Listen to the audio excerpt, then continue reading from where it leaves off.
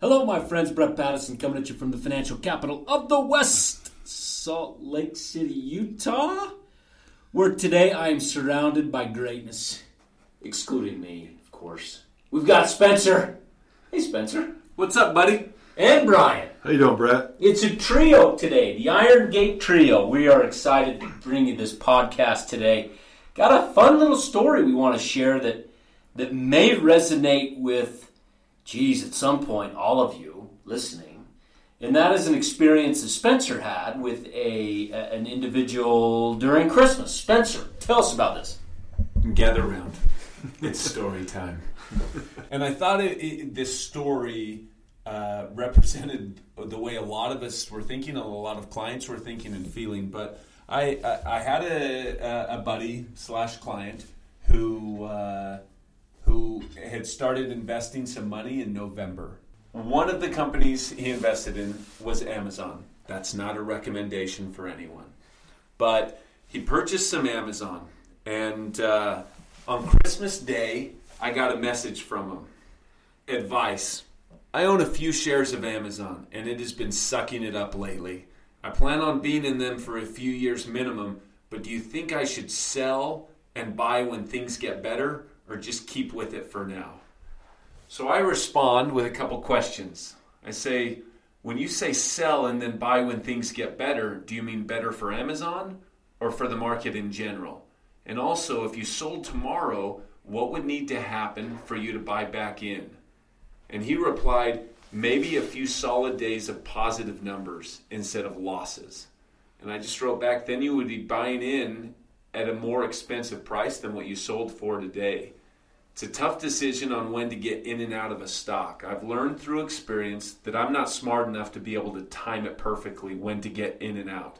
So I find out what I value companies at, and then I buy them when they're undervalued, when I think they're really good and that I believe in them and plan to hold them for a long time, unless something specific changes in their business. Has anything changed in Amazon's business? So, can I pause you right there?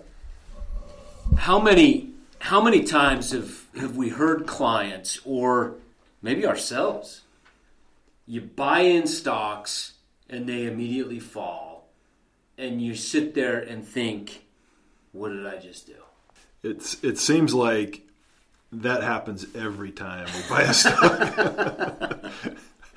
I mean, I can't even think of a stock I've bought and it's never traded below my initial purchase price. I mean, it almost happens every time. Every time. Stocks are volatile and they go up and go down. Does the value of the business go up and down with the stock price?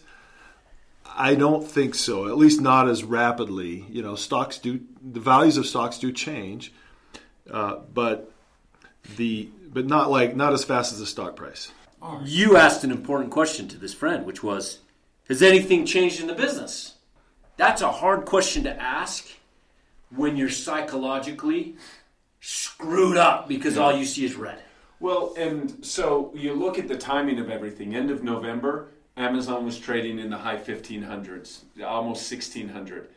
On Christmas Day, when the market was closed, it was trading in the low 1300s. 1307. So you're talking about a $300 swing, $250 to $300 swing, which is 17 to 20%, and that would be hard to stomach. But being able to say, has anything changed in Amazon's business between then? No. Now, if you're in some situations, stories do change. You look at PG&E right now, their stories completely changed. They're filing for bankruptcy. Well, that's something that's changed. But between end of November and Christmas, nothing relevant had changed in Amazon's business. The stock had been down 250 points, though. His buy price wasn't that bad. No. 1,600. I'm looking at October. Easily could have bought it at 1,900. Yeah. You should be happy. But it's the psychology. Oh, right? Absolutely. So I texted him a day afterwards, a day or two, and I just said, hey, what did you decide to do? Because eventually I told him, I said, hey, if the pain is so bad that you can't take and, it's affecting you physically, you should just get out. That you probably shouldn't be in the stock market at that point. But if you are going to sell, wait for an up day. because Amazon will eventually go. I said, just wait for an update and sell on an update instead of panicking and running with the herd on a down day.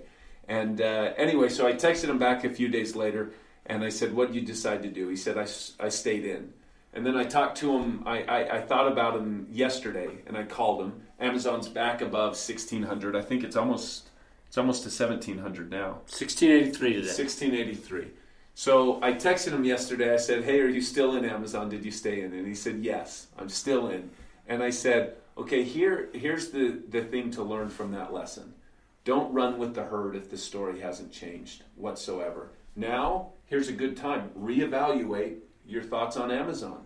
Do you like it? Has anything changed in the business? Now's a good time, if you want to get out, it's a much better time to get out now than when the herd's running for the exits just because everyone else is running for the exit. Stay calm in the storm. Spencer, you sound so rational. Oh, yeah, and that's the key. Let it be known on December 24th, I was rational, and because that's part of our job. But at the same time, I'm not happy to see Amazon go down. No one likes to see the stock go down. But at the same time, if nothing's changed within the business, you've got to stick with it. I mean, that's what our job is. I trust Brian and the analysis he does. I trust Brett and the analysis he does, the analysis that I do, that we're all doing together. And then you trust and you follow the plan. Yeah. So December was brutal, Brian. We didn't sell any stocks. Why not? Because we felt like stocks at that point were selling below their value, and it made no sense to be selling when the market was panicking. People automatically assume that the market is always rational and it knows everything. And the market at times, you've all heard the story, we talked about it a few weeks ago, about Mr. Market. Mm-hmm. And it can at times be very irrational. In my opinion, the market was irrational in the month of December, and stock prices got below fair value. So we weren't selling, we were buying. And have any of those businesses, to Spencer's point, as he's talking to this friend, have any of those businesses, their business really changed in 1 month to the point we need to sell? No, there's no fundamental news that's really changed the story on any of them over the last few months. Most companies reported earnings. The last really earnings report was in October, October, November. And there's no really new fundamental information that would have changed that story. Of course, there's a lot of outside influences and information out there going on. You got Brexit, you got China, you got trade wars, you got the wall. There's all shutdown. You got the shutdown. You got all kinds of that, all that. But does that really affect any one of our businesses fundamentally, so that it would change the value of that business by 20%, 15 to 20%? And that's what happened over the last couple of months.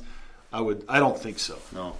And now stocks are up 10+% off of the lows of December 24th. Right. Yeah. Thank goodness. Knock on wood. Well, and I think it's always important to be reminded of this. Guess what? It might happen again. It will happen again. It will. There you go. It will happen again. Might happen again in 2019. Might be 2020, 2021. Who knows exactly?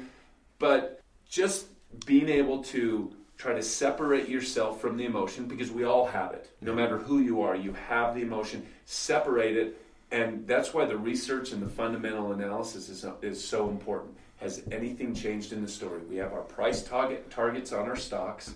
Has anything changed to affect those price targets? If not, stay with the plan. Stick with the plan. All right, my friends, there you have it. December, the worst December in stock market history, guys. Hey, looking back. We made through it. We made through it. And we bought a little bit. And we bought. That was fun, huh? Let's not do it again. All right, my friends. Thank you very much. We'll talk to you next week. Out. This is a purely public broadcast and is not intended to be personalized financial advice for any individual's specific situation. Each individual's financial situation is unique, and the topics discussed on this broadcast should not be relied upon and/or considered as personalized advice. Specific financial securities discussed are not intended to address any listener's particular financial situation and should not be considered recommendations. This is for educational purposes only. For more information, please contact Iron Gate Global Advisors at info@igga.com or by calling 888-591-0334.